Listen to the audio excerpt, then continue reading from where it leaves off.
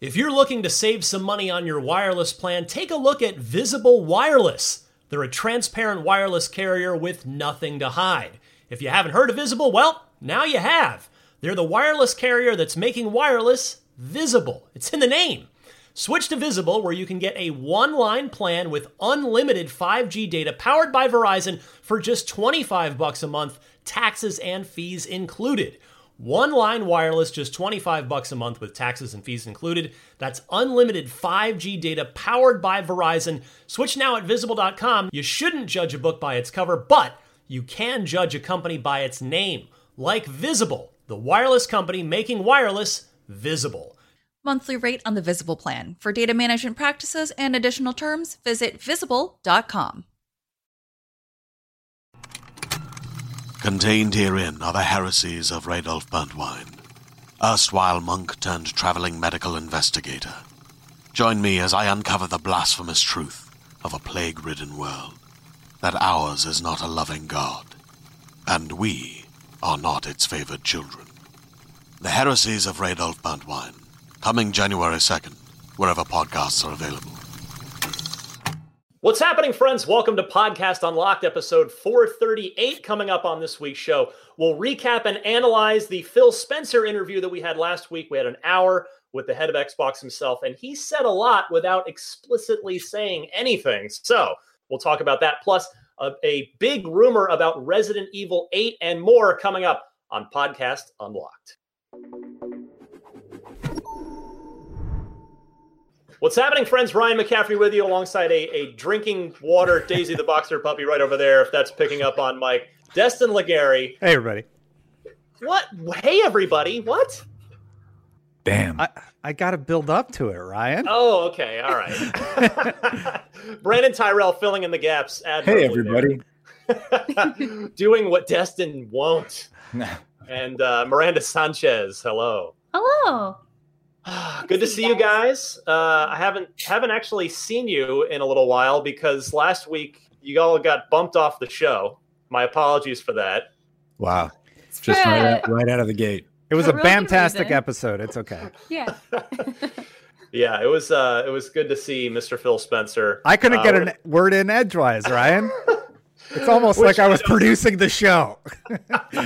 Yeah, it was planned that way for people that are wondering. But yeah, it's tough. Phil was supposed to come in to IGN. He was going to be coming in first during GDC, and then he was still going to come down. And obviously things did not go according to plan because nothing in the world is according to plan anymore.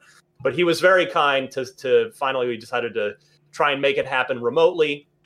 And, it's tough.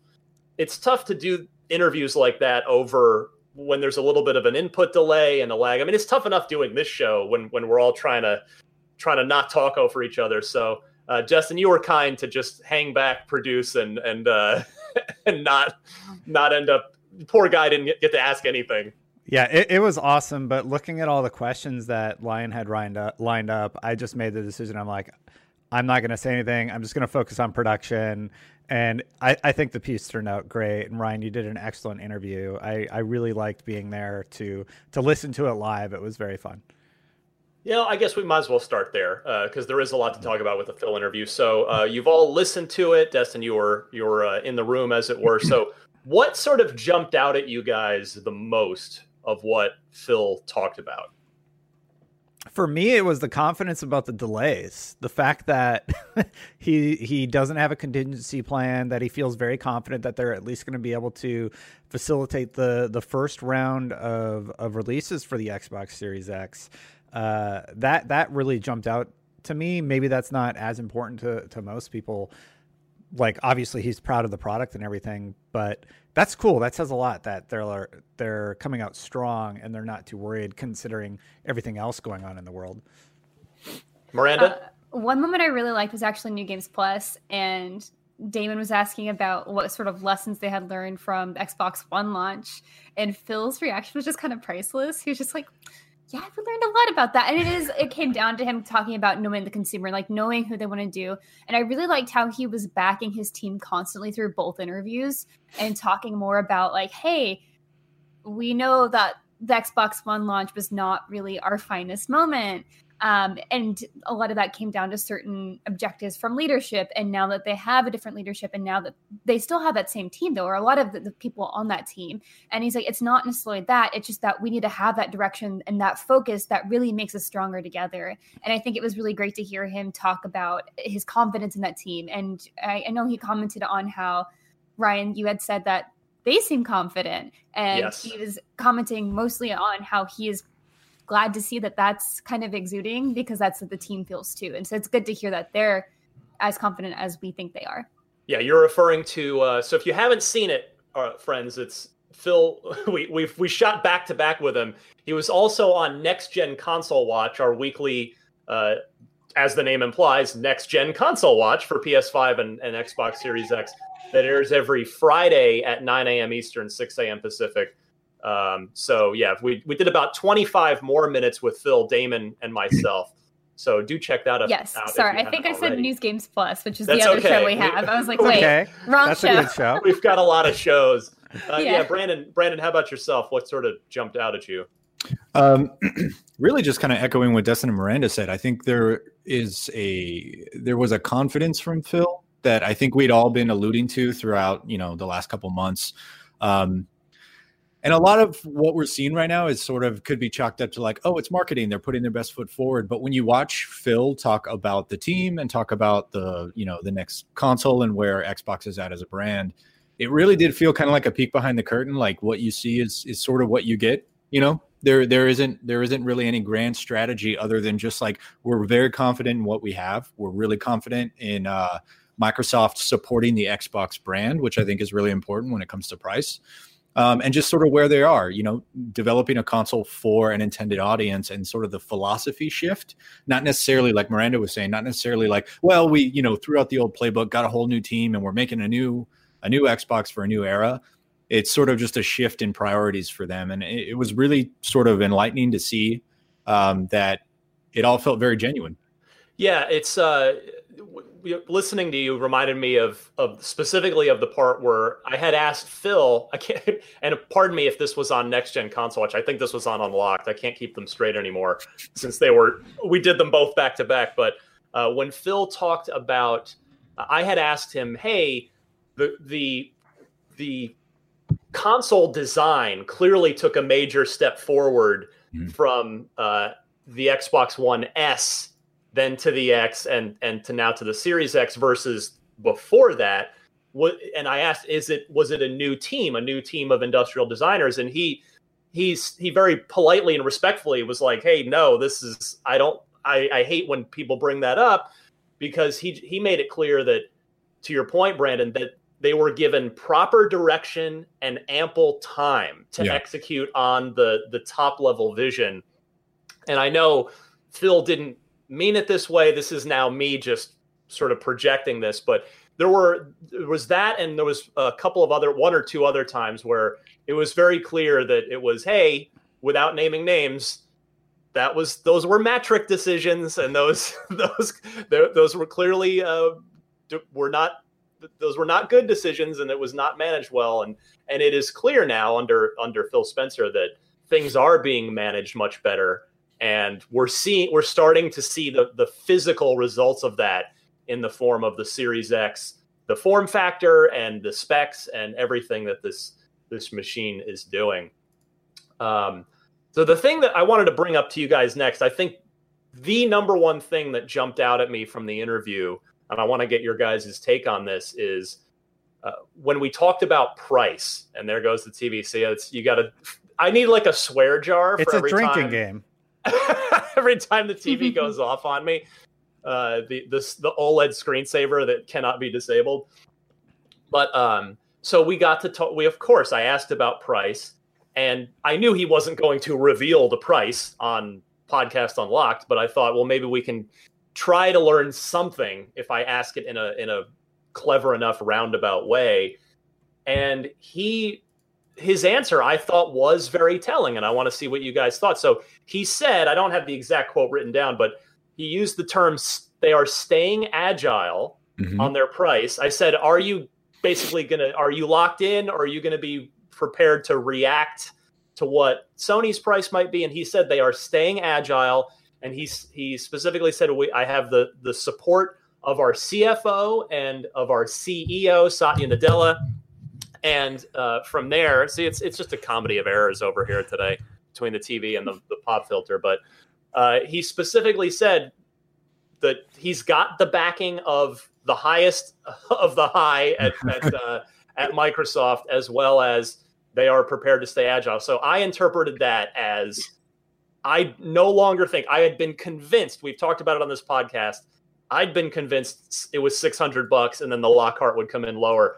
I now no longer think that. I don't think it will be a penny more than the PlayStation 5, whether the PS5 is $500 or what have you, but it may, I think it's going to be at worst the same price as PS5, possibly even cheaper. Yeah, I thought there was a really interesting phrase that he used, kind of harkens back to what we've been saying this whole time. And I'm paraphrasing, I don't remember the actual quote, but he basically alluded to the fact that like hardware is the loss leader when you're developing, and then you make it back on subscriptions and services and software, the S's, you might say. I thought it was really telling that he used that phrase. So, and I believe this was next gen game console, watch, whatever that is. We got you. We're with you. Some combination of those words. Show them your coffee. Show them the coffee that's coming. Hey, it's right here. I think totally derailed me. I think it was really, really telling that he used that phrase so closely to when he was speaking about the backing from Microsoft. To me, that says they're comfortable operating in the red with the launch of the Series X to regain market share. And you don't pitch that without actual data and analytics to back it up, which makes me think that maybe they looked at the last time they really did this, and the resulting effects from it, which would be the 360 era, right? The 360 was sold at a loss for years.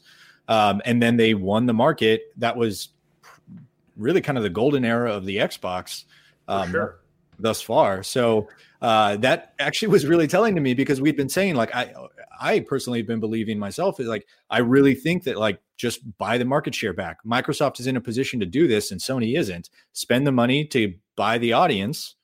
And, moving forward, you have the market share that you've been losing over the last 6-7 years. Right. $1.4 trillion market cap, Microsoft.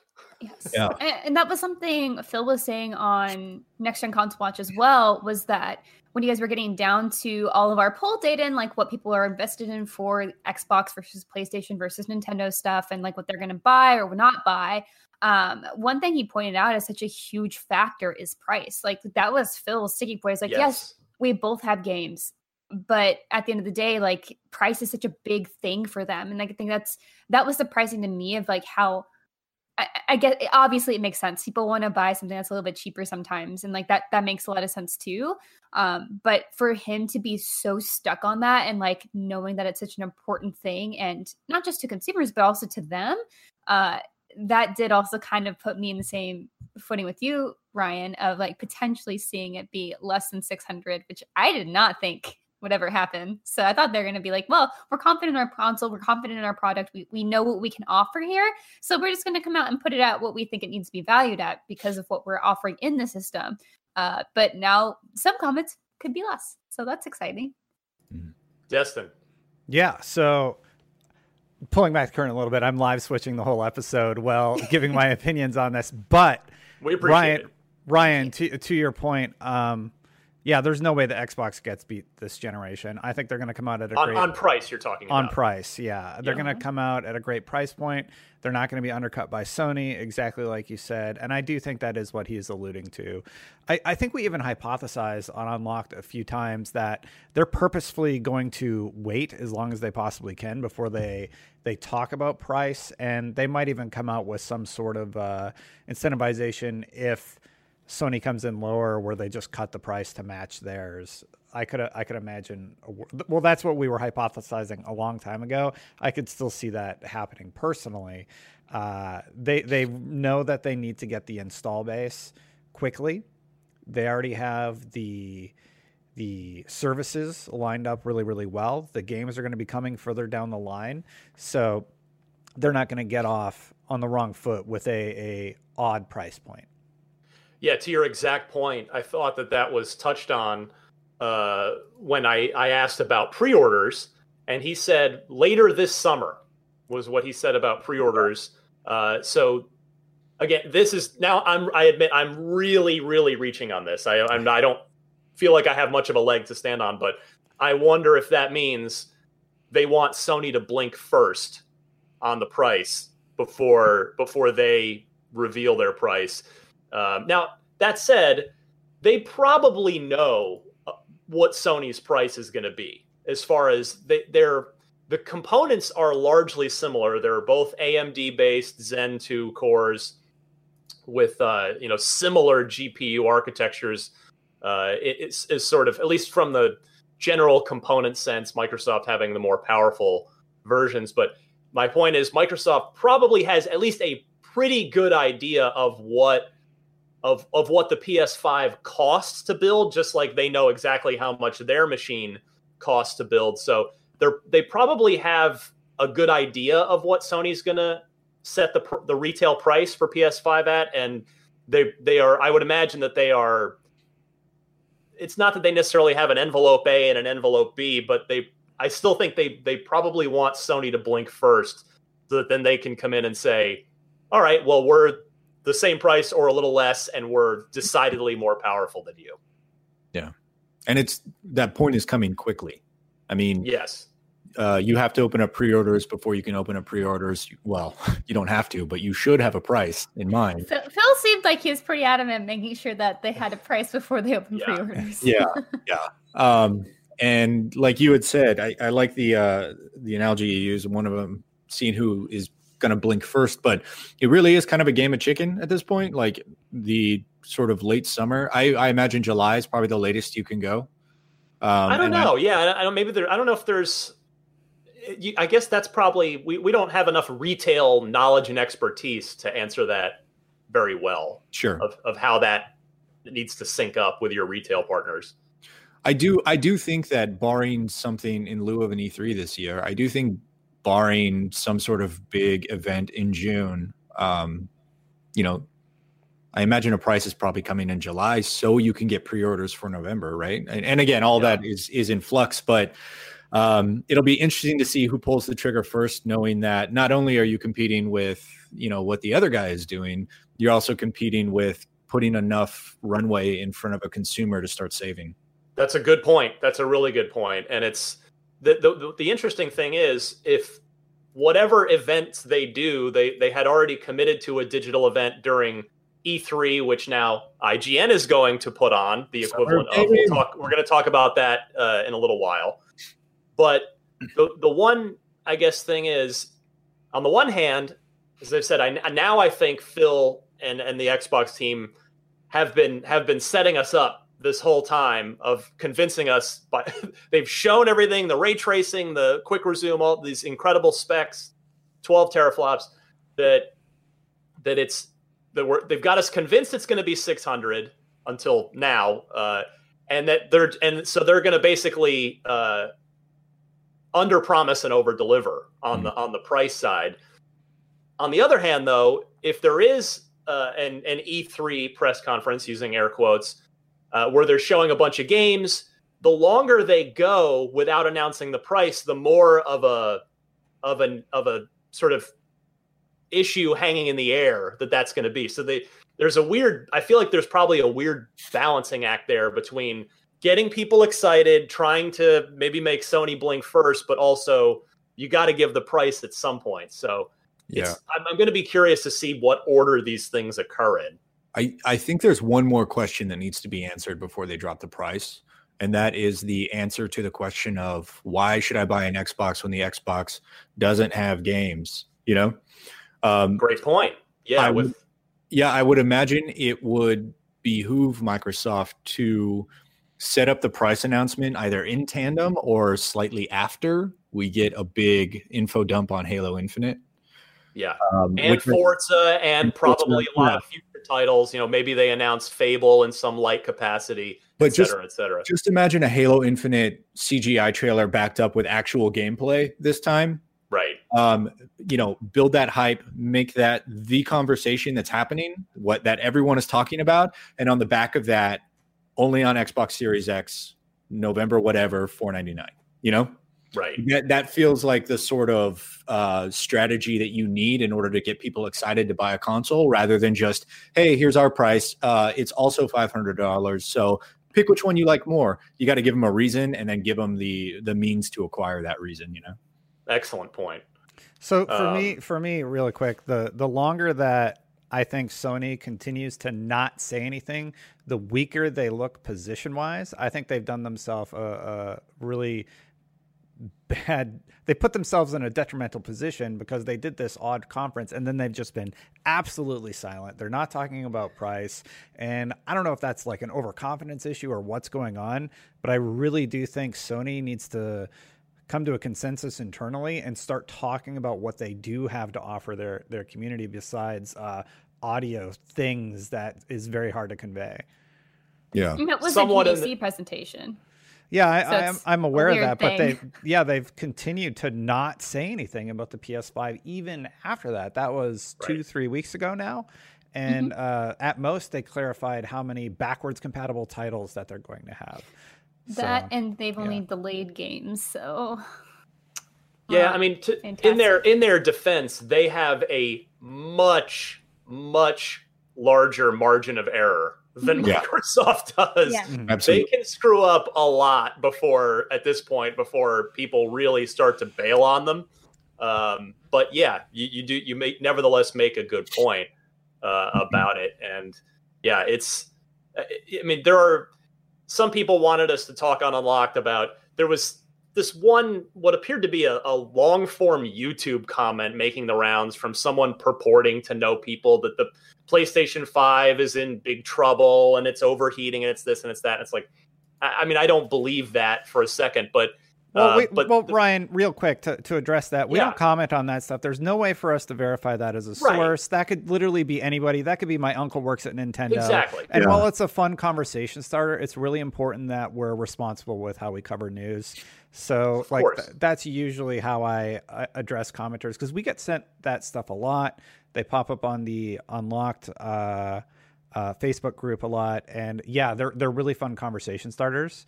But we have a little bit more of a responsibility when discussing those finer points. And I have to address this a lot on the NG Plus, which has come up a few times on this episode. And that's why I just wanted to bring it up on Unlock, because you mentioned it. Yeah, no, I appreciate that. And the point I was driving at, to kind of back you up there, what you're saying is that Sony, by virtue of Sony staying quiet, like you're talking about, Destin, they are opening themselves up to those sorts of rumors, whether they're founded or not, kind of picking up steam and running wild.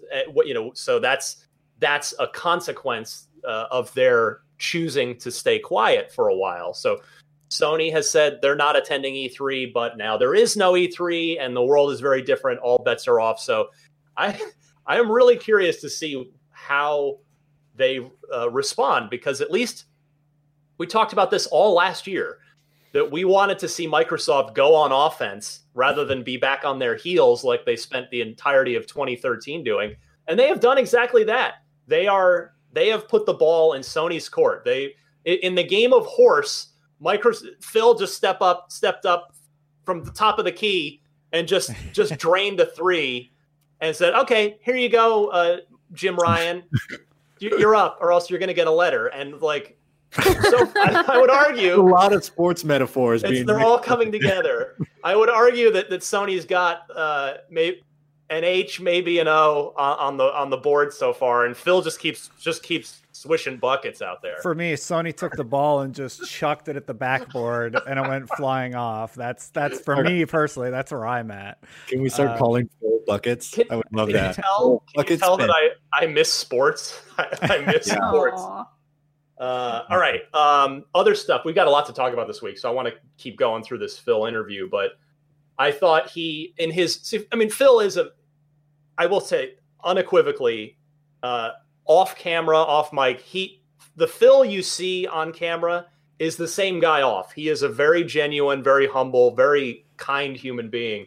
And you heard him say, I think the closest, I was trying to get him to kind of thump his chest a little bit on the specs now that the PS5 specs are out. And I think we got the closest he would get to it, which is where he said, I wrote down the exact quote. He said, when we finally saw it, meaning the PS5 tech reveal, I felt even better about the choices we made on our platform. And I kind of expected we would. So that was him, again, reading. This is me reading between the lines. I think that was him saying they felt pretty good that they were going to come in more powerful than Sony. And after they saw it, he's very, very, very confident that they have done exactly that. I read that line and I was like, oh, go ahead. Go ahead. You can do it. Next. He's very confident. Yes. And so far with good reason to be. Yeah. I thought it was interesting because we've spent time on Unlock talking about, are we going to see limited territory launches for Series X if COVID-19 affects the supply chain to a certain enough degree? And Phil was very clear, saying really regardless of what hurdles the virus fallout has on the supply chain side, they are not going to be doing a staggered territory by territory launch. It is global or bust. I don't think I'm really reading between the lines on that. I thought he was pretty clear about it. Yeah, I mean, he specifically mentioned in how the Xbox One launched so late in certain territories, like with Japan. It was like, what, 9 to 12 months late? 9 months, yeah. It was so much later, and you can see how just launching late kind of deals like a big blow on fans in like certain areas. And then also you don't have any chance to grab any sort of market share in those territories if you have a competition launching there and they can get the latest games on that other system that's already out. Like, you just lose so much by doing that. So I think he is pretty clear about that and the priorities in making sure that it is a global launch. Yeah, and I think that's important too because North America is the home of Xbox. Really, it's got the strongest market share here in the U.S. and Canada. Yep. Having said that, Europe and Japan are totally Sony's. I mean, Xbox has a better presence in Europe than in Japan, but really, the PS5 is. What? I'll tell you, those Xbox displays in Japan are real sad. Yeah. I mean, I go to Japan for TGS and stuff, so I'll always be like, I want to go to the game store and see what's up. And then I go over to the Xbox session, I'm like, hang in there, guys. One day. Someday you'll get there. It's better. I would love to see them make a super big push again, like they did in the 360 era with Eternal Sonata and Odyssey. But it's the market has largely spoken in Japan. But anyway, speaking of games, I thought it was interesting that Phil said that no single game, not even Halo, would delay the launch of the console itself. Mm-hmm. So with this was on the back of the conversation about the work from home challenges that everyone in every facet of life is now facing for the foreseeable future. But not even if Halo gets delayed, it is possible that Halo will not be a day one launch title. Not saying like it's going to happen, but he was pretty clear that the console's coming, whether Halo and Forza, etc., are ready or not. I think that's really cool. What that says to me is that they are not coupling the value of the console with any piece of software. So often in the past, you see consoles launching with amazing quintuple A game, and those two are what is going to be partnered and sell as a package. With the Series X, it really does feel like they're very confident about this piece of hardware because it is such a great value, even without the software that you're hoping comes to it day and date, right? You've got all the infrastructure and ecosystems, and a lot of this is to the good work that Microsoft has done building that walled garden of an ecosystem over the last couple of years. But like once Series X hits, you're already going to have hundreds of games to play on it. So, I think it speaks to the value of the hardware itself. I would be heartbroken if Halo didn't launch with Series X. Oh yeah, me too. Not to miss that point, but it is good to see that confidence. But also, I would rather have Halo be 3 months late and be a fantastic 10 out of 10 rather than them push it for launch and have it just be buggy and a mess and have everybody turn on it. And For we sure. spoke about this. It's in Halo's best interest to do that too, because this is really kind of, I don't want to say the last They've chance. got to get it right. They But have this to get is- this right. This is like the teacher It is is. now watching you, Yeah. while you take the That's test. true. No, you're right. Yeah, I go ahead, don't. Destin. I'm not worried at all about Halo 343. That's all they're working on. While the Xbox is working on the console side of things. 343 is just doubling down on Halo, and that's all they're focusing on. It doesn't seem like it's been impacted by anything, so I don't know. They just seem so confident, and that instills a lot of confidence in me and their product. And like I said about the whole Sony perspective thing, the fact that they're not saying anything makes me more worried. While 343 is, hey, we're still working on it. They're very open about where they're at in the development process while keeping news to a minimum.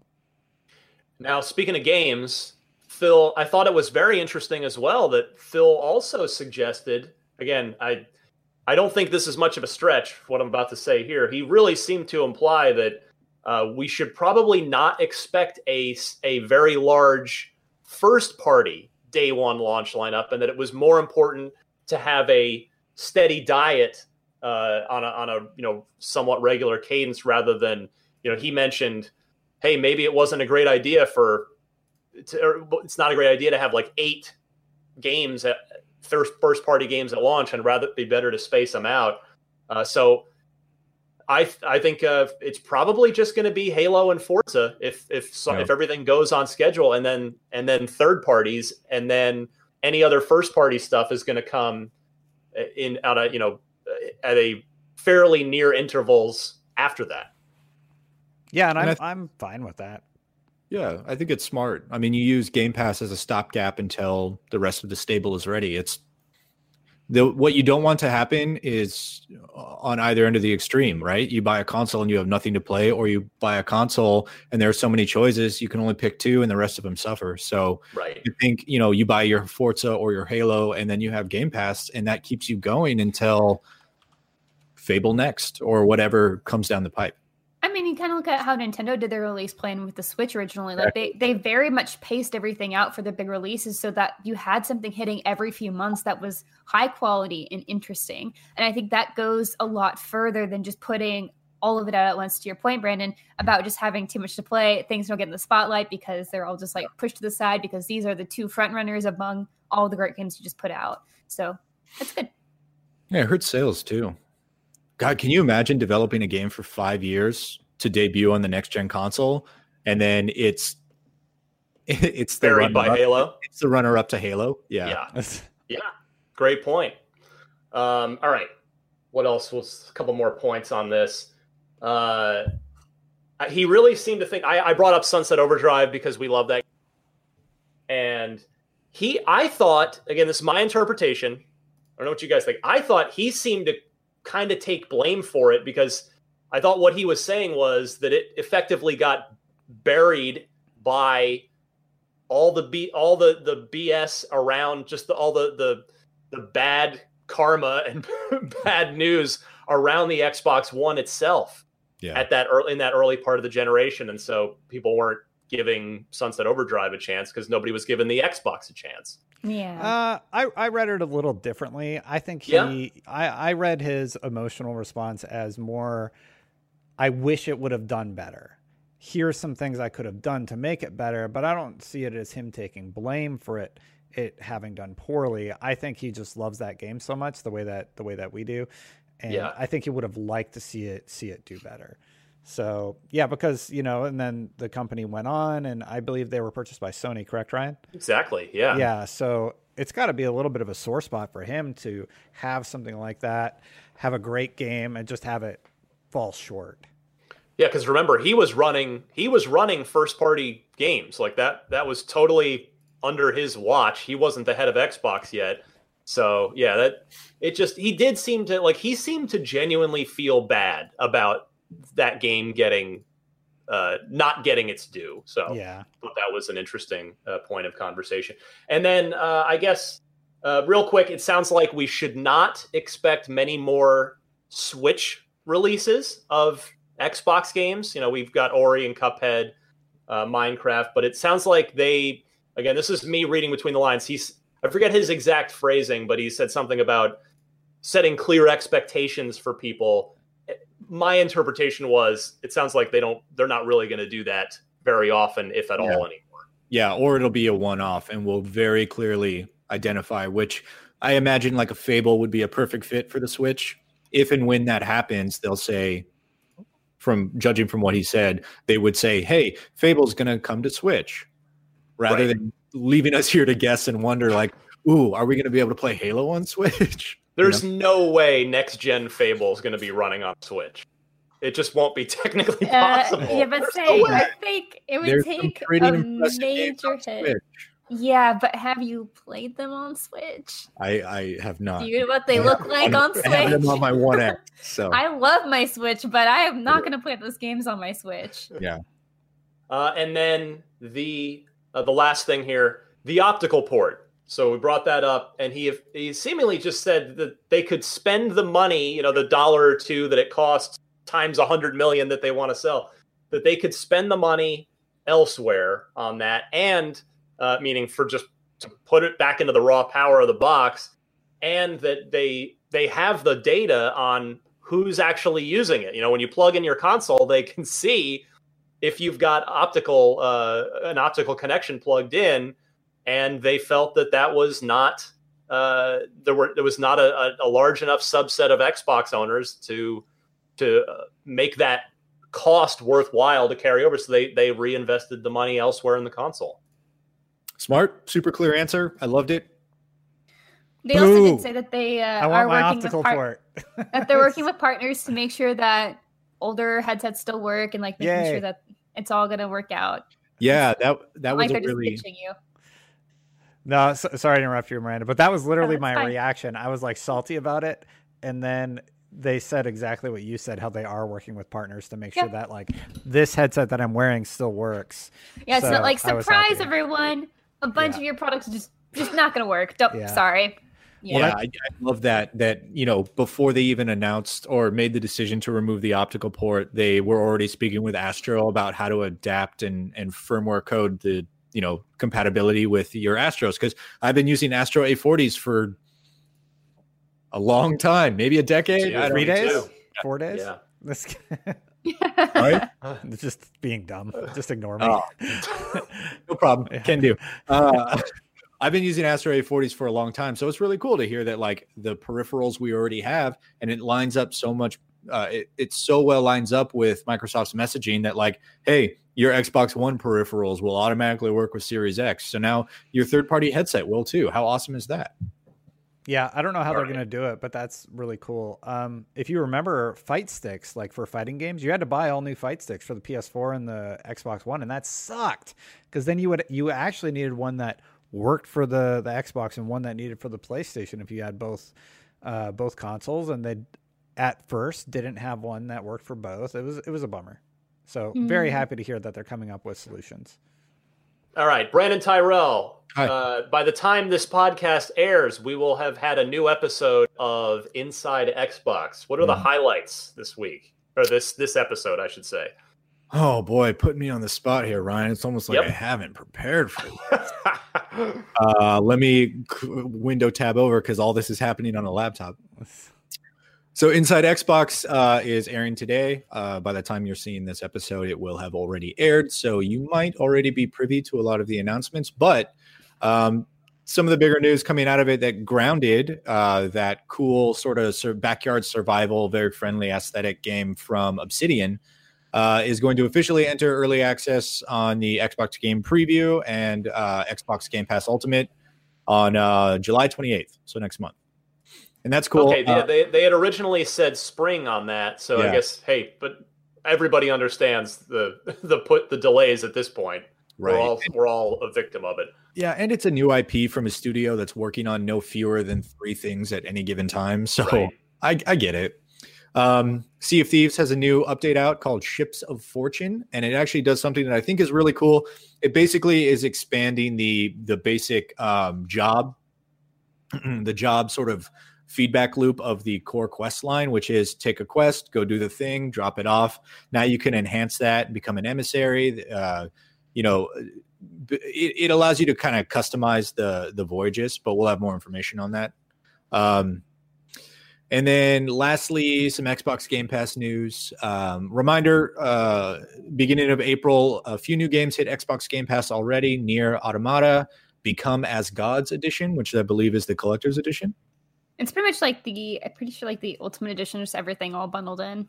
Gotcha. I'm pretty sure. I forget exactly what it added.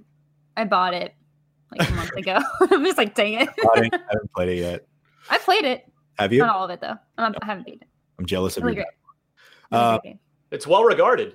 Yeah, No, I it's mean, we have it on many best of lists, and it scored really well as well. So Nier, go ahead. The backgrounds are really ugly, and some of the textures are really bad. It's not a pretty game, but there are very cool things about it. Like the combat design's pretty fun, usually, except for some of the top-down stuff that is not a fan of that. Oh, I liked it. I thought the intro was wacky. I hate the transitions. We could get into this, but yeah, we'll talk about it after. Nier Automata and Totally Reliable Delivery Service, which is kind of a wacky physics-based game. Those are out now on Xbox Game Pass. You can download them already. And then for PC, Overcooked 2 is already out. Having said that, on April 19th, so in about a week and some change, there are 2 more games coming to Xbox Game Pass. Alvastia Chronicles, which is sort of an old school RPG, and Journey to the Savage Planet, which is a first-person exploration shoot-'em-up. That's pretty new. That game's pretty new. Well, we reviewed it. I think we reviewed it fairly decently too. So yeah. And then for Xbox Game Pass for PC, there are several games that are coming soon. I don't know if these are associated with the April 19th date as well, but they are Football Manager 2020, Avastia Chronicles again, Mistover, which I'm not familiar with, and then that Netflix sponsored Stranger Things 3, the game that came out a couple months ago. That's now coming to PC. It's that 8-bit retro style graphics on that, right? It looked pretty cool. I don't know if you haven't. Yeah, I haven't. I mean, obviously, I haven't gotten around to it, but it did look pretty cool, especially if you like Stranger Things. I know they developed it in tandem with season 3, so I think a lot of the storylines cross over. You know, one other thing that comes to mind with Grounded, we've complained a lot about never having anything to play in July. So here's probably a good opportunity for Grounded. You're talking about, Brandon, a new IP. It's been 4-player co-op survival, right? Which is Shrunk the Kids set in the backyard. So you kind of it's a good opportunity for them to get some eyes on and hands on that game that people that wouldn't ordinarily give it a try because it'll come out at a very quiet time. Yeah, it's almost like Summer of Arcade is back. Whoa, let's not get ahead of ourselves here. Yeah, and I do genuinely love. Look, I'm the loudest person in the room when it comes to saying I think Microsoft really does need to double down and hit those exclusives for the more mature audience, more akin to what Sony has in their stable. Having said that, I do really love what Microsoft is doing with the very low barrier to entry, potentially free to play games that are cooperative, sort of a social sort of play style with a really cartoonish aesthetic that families can get into. You can play it with grandma, like I really do love the doubling down on that, and Grounded seems like it's going to be another crack at that. We shall see. Jumping back to Xbox Game Pass, sadly, it can't all be good news. The sun must set. And with that, on April 15th, about a week from today, there will be a bunch of games leaving Xbox Game Pass on both console and PC. I'm going to go down the list. There are a few heavy hitters in here, and I'll let you know which platform they're on. Hey, go chew that somewhere else. The Book of Unwritten Tales 2 on console is leaving on 4/15, as is Guacamelee Super Turbo Championship Edition and MTX versus ATV Reflex. MX versus ATV Reflex. As well as Samurai Showdown 2. On PC, games that are leaving on April 15th are Fez, Into the Breach, which is fantastic. If you haven't played it, please check it out. Should only take you about 6 hours to get through the whole thing. And a game that I've always wanted to play but haven't yet, Prey. Computer. That is also leaving for both console and PC. So if you're like me and you've wanted to play it and you just haven't gotten around to it, download it now, check it out. Or if you like it and you're not going to finish it in time, if you have Xbox Game Pass, you get discounts on games, so you'll Right. get a discount to buy it as well. It's Nice. spooky. Yeah, Yeah. spooky. Games come and games go from Game Pass. That is how it works, just like Netflix. So good to have a PSA on those big boys that are leaving the service. Yeah. Oh, one more. Sorry, Valkyria Chronicles is leaving PC. Okay. Let's check that out. Duly noted. That's a good one. Okay. April. Hey, Miranda. April Games with Gold. What do we got? April Games Gold. We've got Project Cars 2 available April 1st to the 30th on Xbox One. We have Knights of Pen and Paper Bundle April 16th. Oh, that's a good game. I played that on my phone. Yes. Sorry. I did too. It's a lot of fun. It's very Yeah. charming. D&D, but in like a different kind of setting. It's very cute. Fable Anniversary will be available now, April 1st to the 15th on Xbox One and Xbox 360. And we also have Toy Box Turbos April 16th to the 30th on Xbox One and Xbox 360. I got to get that. I totally forgot. I tweeted about that, and I was like, I have to Toy get Box that. Turbos? Fable Anniversary, just to Oh. like Yes, have yes. it digitally, Your right? Fable. I'm going to play Absolutely. the hell out of that game because it's Yep. been a decade since I played Fable. Well, you've got till the 15th, so hop on it. Download it, and remember, you can be as evil as you want to be, and you'll grow horns and everything. I was the Halo guy. I was a big hulking armor with a halo. I thought it was very on point. I'm always Yeah. good. I always do the nice things. And then I guess we'll maybe end on here because we've got to move along. But Resident Evil 8, we've got a big rumor which has been corroborated. So the rumor came from a known Resident Evil leaker. This person is clearly has good contacts. They go by Dusk Golem on Twitter, It's and great VGC has corroborated this stuff. So we've got a pretty solid leg to stand on as far as this rumor goes.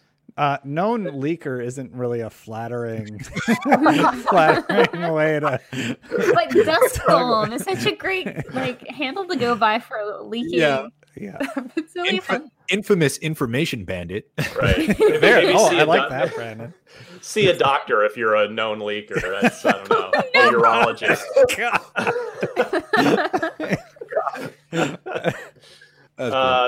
Could be a prostate issue. I don't know. So anyway, Resident Evil 8 is evidently on the way, and apparently was previously in development as a third Resident Evil Revelations game, but it was testing so well internally that they decided to just turn it into one of the mainline entries and go full RE8 with it. It will feature new mechanics and themes like insanity, hallucinations, occultism, and not being able to trust others.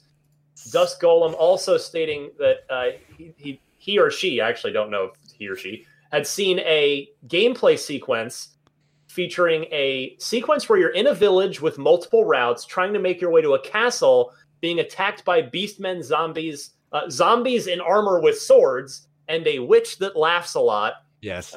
Like that. Witches Classic have witches. quite the sense of humor. And according to VGC, it will feature RE7's protagonist, Ethan Winters. So my quick takeaway from this is, as soon as I read that it would feature new themes like insanity, hallucinations, and not being able to trust others, I thought of one of my favorite games of all time, which is Eternal Darkness on the GameCube. Yeah. Mhm. If you're not familiar with Eternal Darkness, it had these insanity effects that were actually pretty convincing. It would you'd start to lose your mind as this sanity meter would drain, and it would mute your television. It would lower the volume and mute your television, and it would pretend to delete your save file. It wouldn't actually do it, but stuff like that. Eternal Darkness, great game. So the first person Resident Evil 8 with Eternal Darkness like stuff in it, among other things, sign me up. This sounds great. It would make your TV go into screensaver mode when you least expected it. Yeah. Crazy things like that. No, you know, I actually love the effects from Eternal Darkness. I also thought of Amnesia. Amnesia sort of did the same thing where bugs would start crawling on the screen and you would hear auditory things. And yeah, I love that effect in games. I think it's rad. I mean, this is basically Resident Evil : Lovecraft, you know, like it's It's really, really cool, the Insanity stuff. I love the fact what you were saying about Eternal Darkness is great. And I was with you up until you were like the Insanity meter on the screen. And I was like, no, you don't need a meter for that. And what I really love is the UI for Resident Evil 7 is so organic that I think showing the effects of losing your mind in a way that is such a stripped down HUD is going to be really, really creepy. Yeah. And I think this is the team that'll think up some really creative ways. I would just put a dead pixel right in the center of your screen and have it slowly grow. Oh, now that's how you torture players right there. You're a monster, Something wrong with my Brandon. TV. What's going on? goodness. What happened? So 2021 is the alleged time frame for this game, and it would of course be for Series X and PS5. And be very curious to learn more about this one. It wouldn't surprise me at all if this ends up being announced on perhaps Microsoft stage at the air quotes E3. Let's just forget it. We're calling it Summer of Gaming, which is actually the thing that we need to talk about now before we do loot box.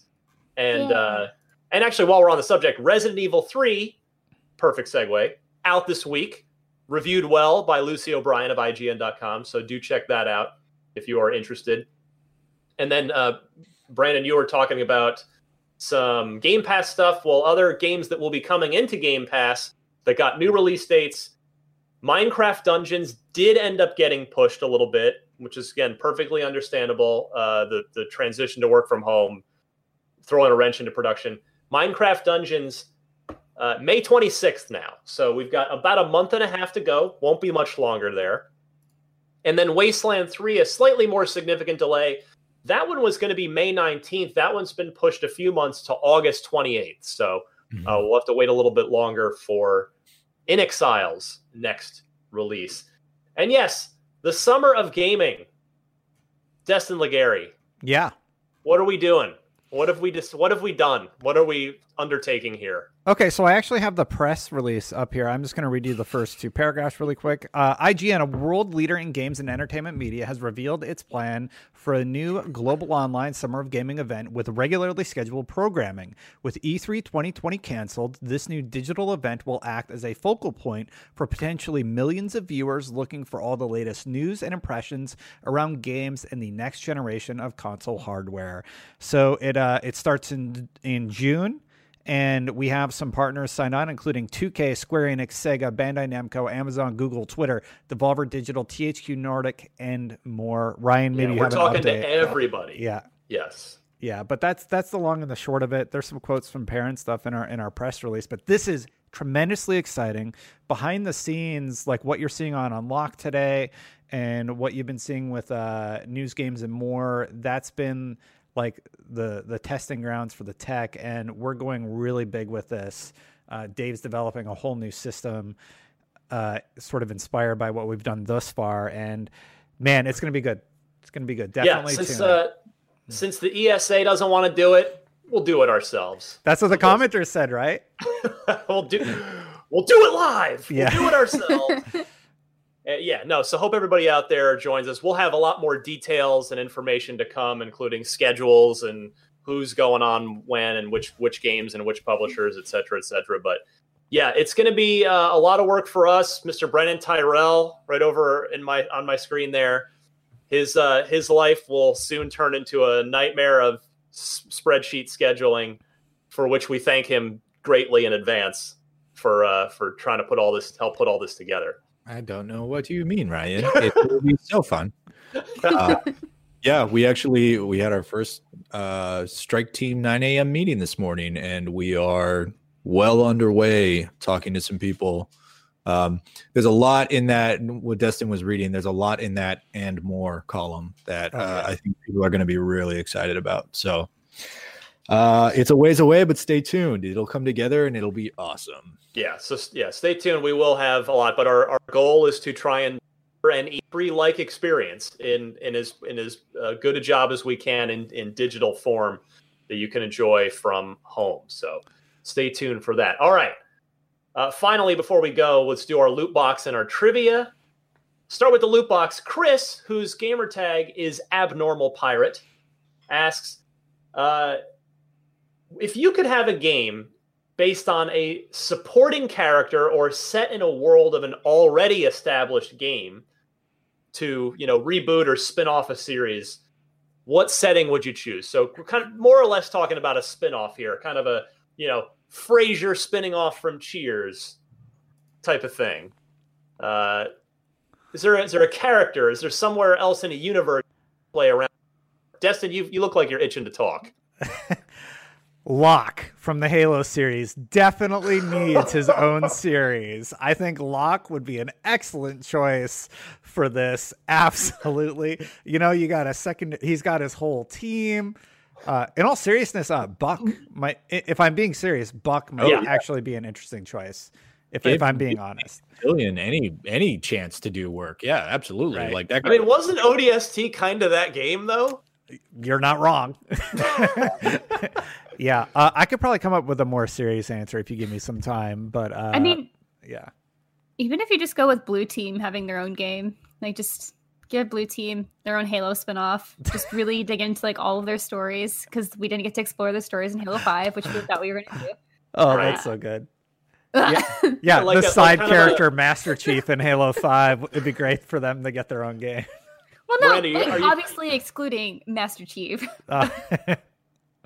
The adventures of the rest of Blue Team. Well, that's like they're so important in the books and like getting The search for John. They're so good. That's what I'm saying. It's like in the books, like they have like their own stuff going on, and I was so excited to see them come in like for Halo 5, and then they're just like, well, I guess they kind of exist here. It's like, all right. Yeah. All right, guys. God, I hate that campaign. I just can't. Yeah. My hatred for video game hatred, not any sort of real life hatred, but my video game hatred for that campaign has not dimmed in the last 5 years. Boy, do I need Halo Infinite to redeem it. Please, Halo Infinite, please redeem it. Brandon, give me something. Give me something good. Reboot, spin-off. Give me something. Keep it going. It'll be a spin-off of Halo. But it'll be starring Mendicant Bias, and it'll be like No Man's Sky, and he just flies around the galaxy discovering civilizations and being really shitty to them with his dry oh, that's such an impressive monument, I think that'd be really fun. Can I tell you my jokey one? Yes. Okay, so whenever I was at the Coalition I think it was for the Gears 5 IGN first, I was talking to Rod Ferguson, former studio head of the Coalition, about doing a dating sim for Gears characters, because they're all so attractive. And they're also like, they're so personable, and they're so fully developed as characters. So I think it'd be really great if we take it back a few steps from this current generation. We give Dom some more time in the spotlight and let him go find a new love. I just thought of the dirtiest joke that I can't say on the show, because it's the show and because my wife and daughter are like one room over, but I'll slack it to you guys later. I'll save it for after the show. It requires a Marcus Phoenix impression. Okay. You'll just read it in Marcus Phoenix's voice later, but so anyway. I don't know why, but when you brought up this question, all I kept thinking of is Legacy of Kain. But both Raziel and the main character in that game had their own narratives told sort of intertwined together, and by the way it wrapped up and everything. But anything Legacy of Kain, more about that world, dude. That series coming back would be so incredible on next gen. Mm-hmm. Yeah, don't mess with it too much. There was that leaked prototype that somebody had done, like that. Yeah. That was a pretty big departure. Just keep it about those characters, and Well, I'm gonna go with exactly what I told Phil Spencer last week. Actually, let's bring back Perfect Dark, but as a recast, not as a first-person shooter, but as a third-person stealth-driven action-adventure game. That would be the Alien. No, still Joanna. You're still Joanna Dark, but just let's reshape it as away from a shooter and more towards a stealth game. That is what I believe the world needs, particularly the first-party Xbox world, to fill that the gap. And Phil has talked in the past about sort of having a lot of representation genre-wise in the portfolio. And they didn't used to have a role-playing game Yeah. So what they bought 2 role-playing game studios.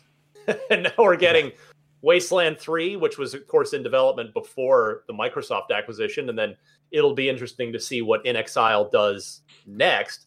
And then to your point earlier, Brandon, about Obsidian, we know that there's a relatively tiny team working on Grounded, which is not a role-playing game, but there are 2 other teams that we know of at that studio. There was the Pillars of Eternity team that's been working on something that we don't know about yet.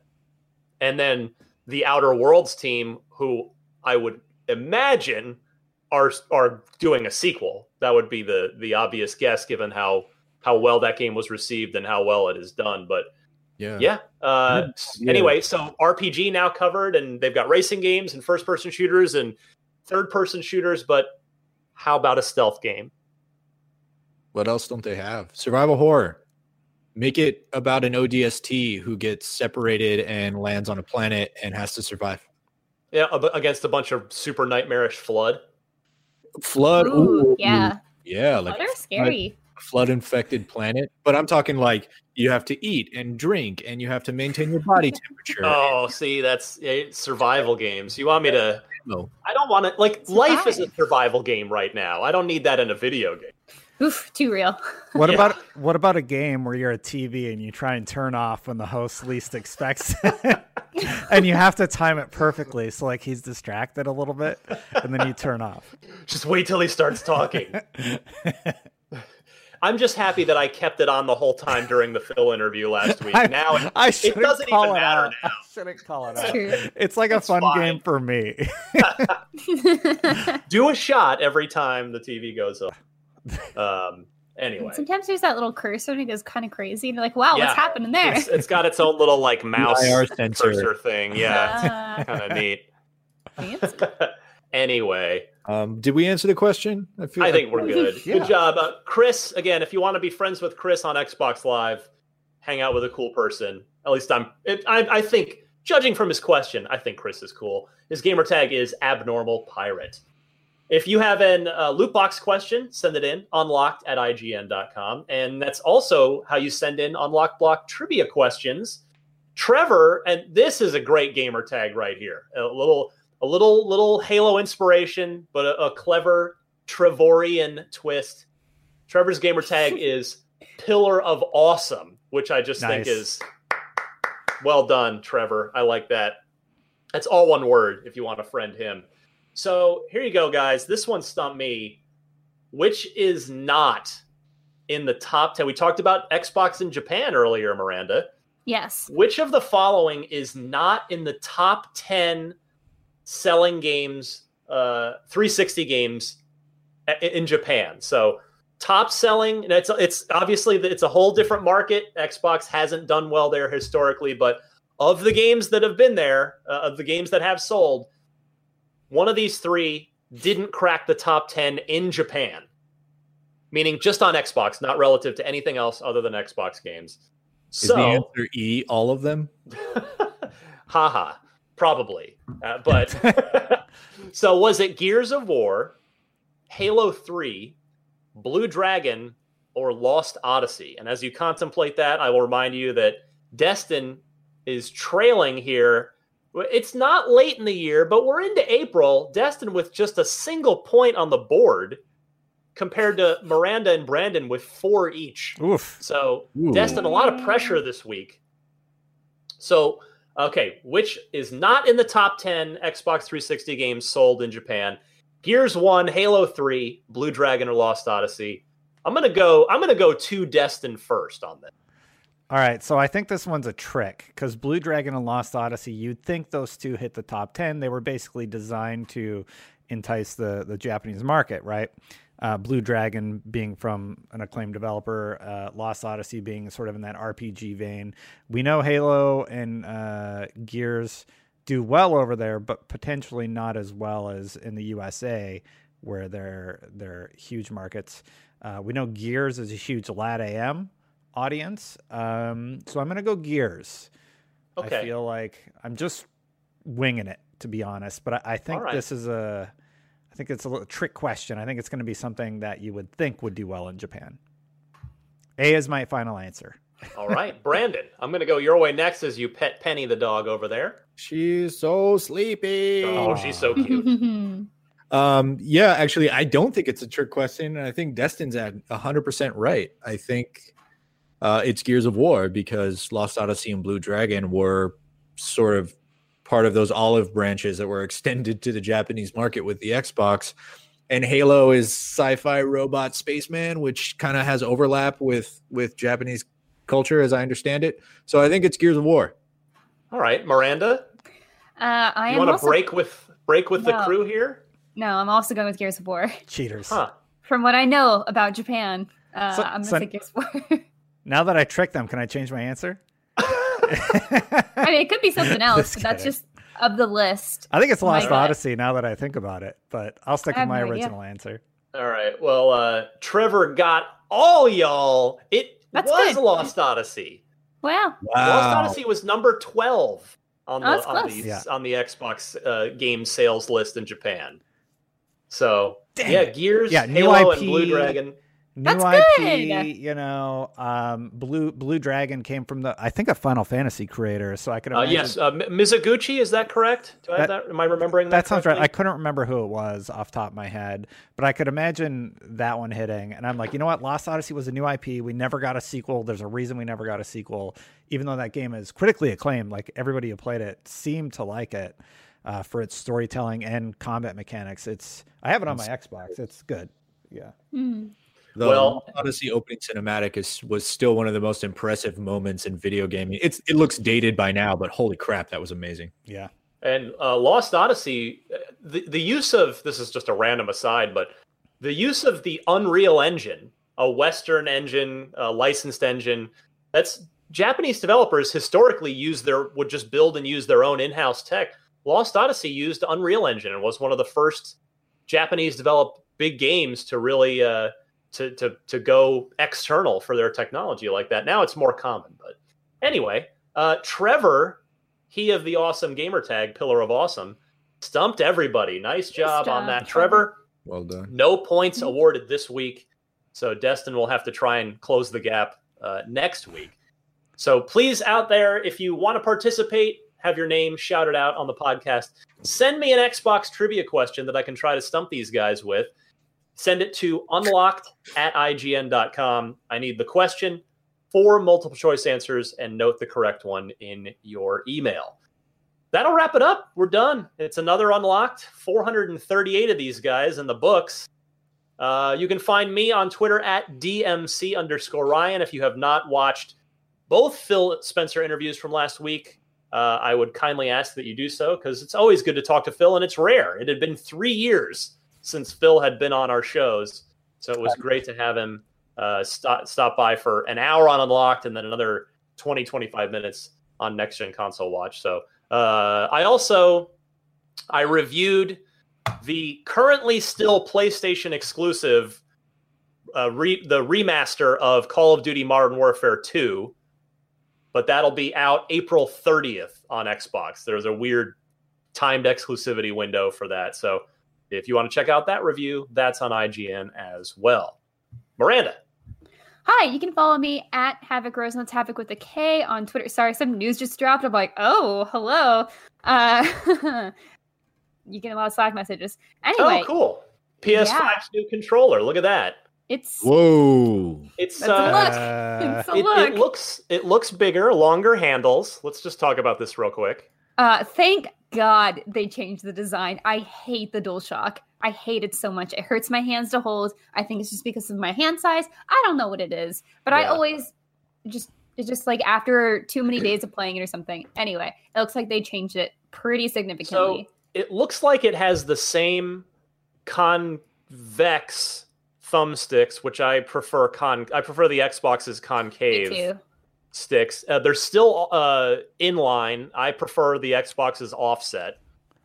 But yeah, I'm gonna bring this up. Triggers. I'm gonna bring this up really quick just to show everybody, nice. Ryan. Yeah. We can't see the triggers, the L1, R1 triggers. Or wait, L2, I don't remember which. Anyway, you know what I'm talking about, the triggers. But yeah, thankfully, I do like that the handles clearly look longer. So it's It looks a little more Xbox-ish in general shape. Yeah, I still don't really love the thumbstick placement, but I mean, hey, it's different. It's called the DualSense. Yeah, they rebranded. It's no longer the DualShock, it's the DualSense, which makes me think accelerometer, gyroscope, the whole 9 yards. Yeah, here, let's click on this link real quick. Look at this. This is unlocked behind the curtain here because usually we don't we're not talking about things as they first hit our eyeballs. Yeah, sorry to derail this. I just saw pop up from somebody. I was like, oh, hello. We just got done talking about how quiet Sony's been. Yeah, I mean, as if to spite us, here we go. They were like, here's a ugly controller. I don't like it.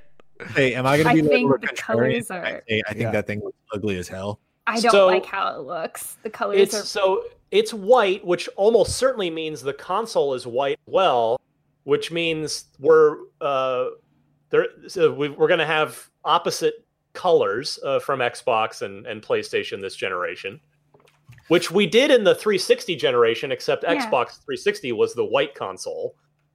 I guess they were both black, had black cases. Yeah, for and this it's gen. like, if you guys haven't seen this photo at some point somehow, it's white with a... I have to get my door. I'm sorry. I have a package. This is really weird. I'm going to cut out for a second. It's all right, Miranda. No worries. Yeah, I have it up here on the screen. I'm working on resetting a bunch of things. Pulling back the curtain here for a second. Can you just throw it over one of our feeds? Just put it over mine or Miranda's. No. It's there. There you go. I already showed it once. I'm just bringing it back up here. So, yeah, that's what the controller looks like. I don't know what else to say about it, man. Anyway. Remember the boomerang? You remember the boomerang? No, guessed it? What, Ryan? You don't like it? No, dude, I don't like it. I think it looks weird. It looks like a Mad Catz third-party peripheral. Yes, exactly. I don't like how the colors are laid out on it. Like the black under it just doesn't look right. Oh, there's weird. If you scroll down the page, I don't know if Destiny want to bring it up, you can see a shot from the side that does show the triggers, and they look pretty similar. They're still not proper triggers, but they're closer to that by the looks of this. Give me a second. Yeah, what else is this thing doing? Yeah, it's like unlocked after hours.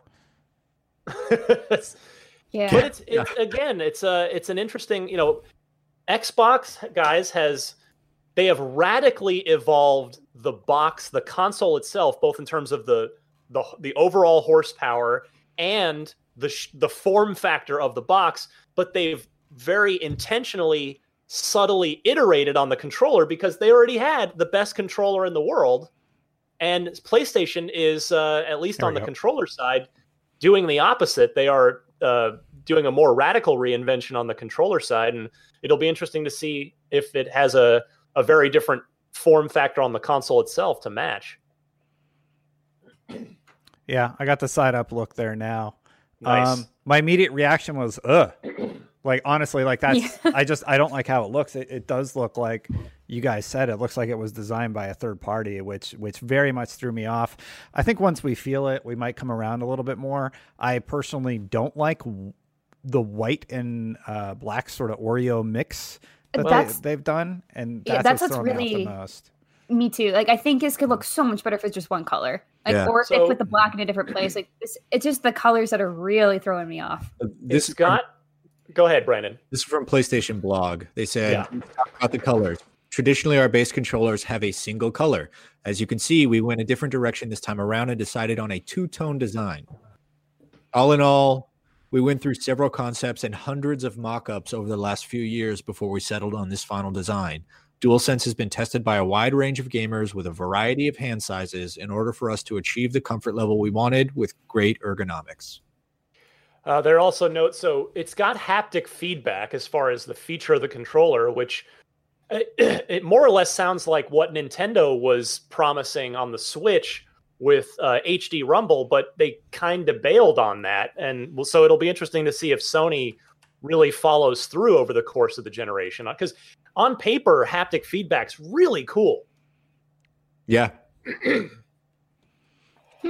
Has a built-in microphone array. so you won't need a headset to chat. That's cool. Wow. I like that.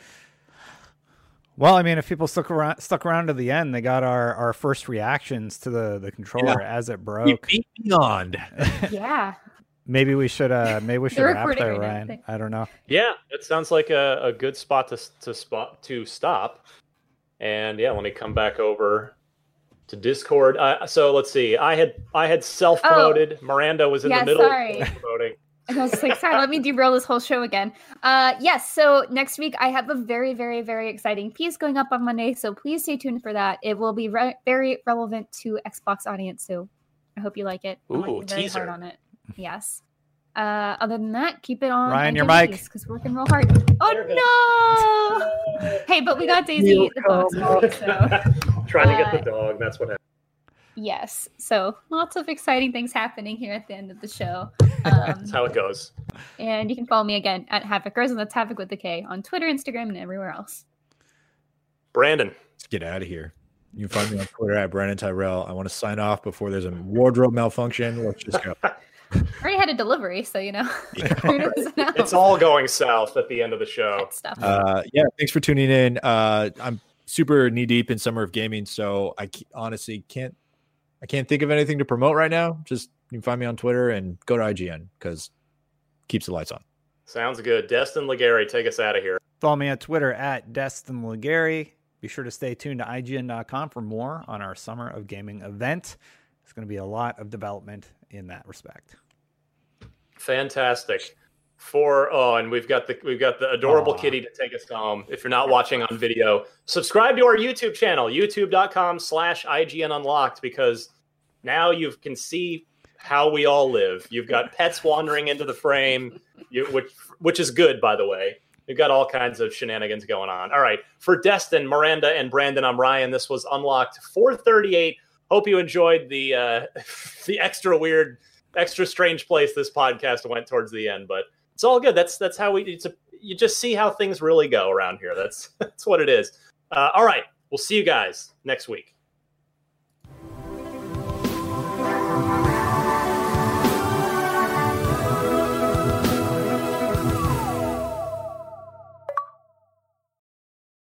Hey there, this is Justin Bartha. I made a funny new podcast, King of the Egg Cream. It has the greatest cast in the history of podcasts with actors like Louis Black. I'm torn by my feelings for two women. Bobby Cannavale. You can eat it, or if someone hits you, you can put it on your cut. Melanie Linsky. I wonder what these marvelous things are that look just like boiled chicken feet. Jason Ritter. I can break things and pick locks and kill people. Michael Stuhlbarg. The whole point is to inspire people that they should make themselves better. Ari Grainer. No, don't whet its appetite. What are you, an idiot? Me, Justin Bartha. That's not just any egg cream, that's a Lemke's special. And all narrated by the hilarious Richard Kind. This is the story of Harry Dalowitz and how he rose from nothing to become New York's King of the Egg Cream. So if you like funny true stories, come listen to King of the Egg Cream, available wherever you get your podcasts.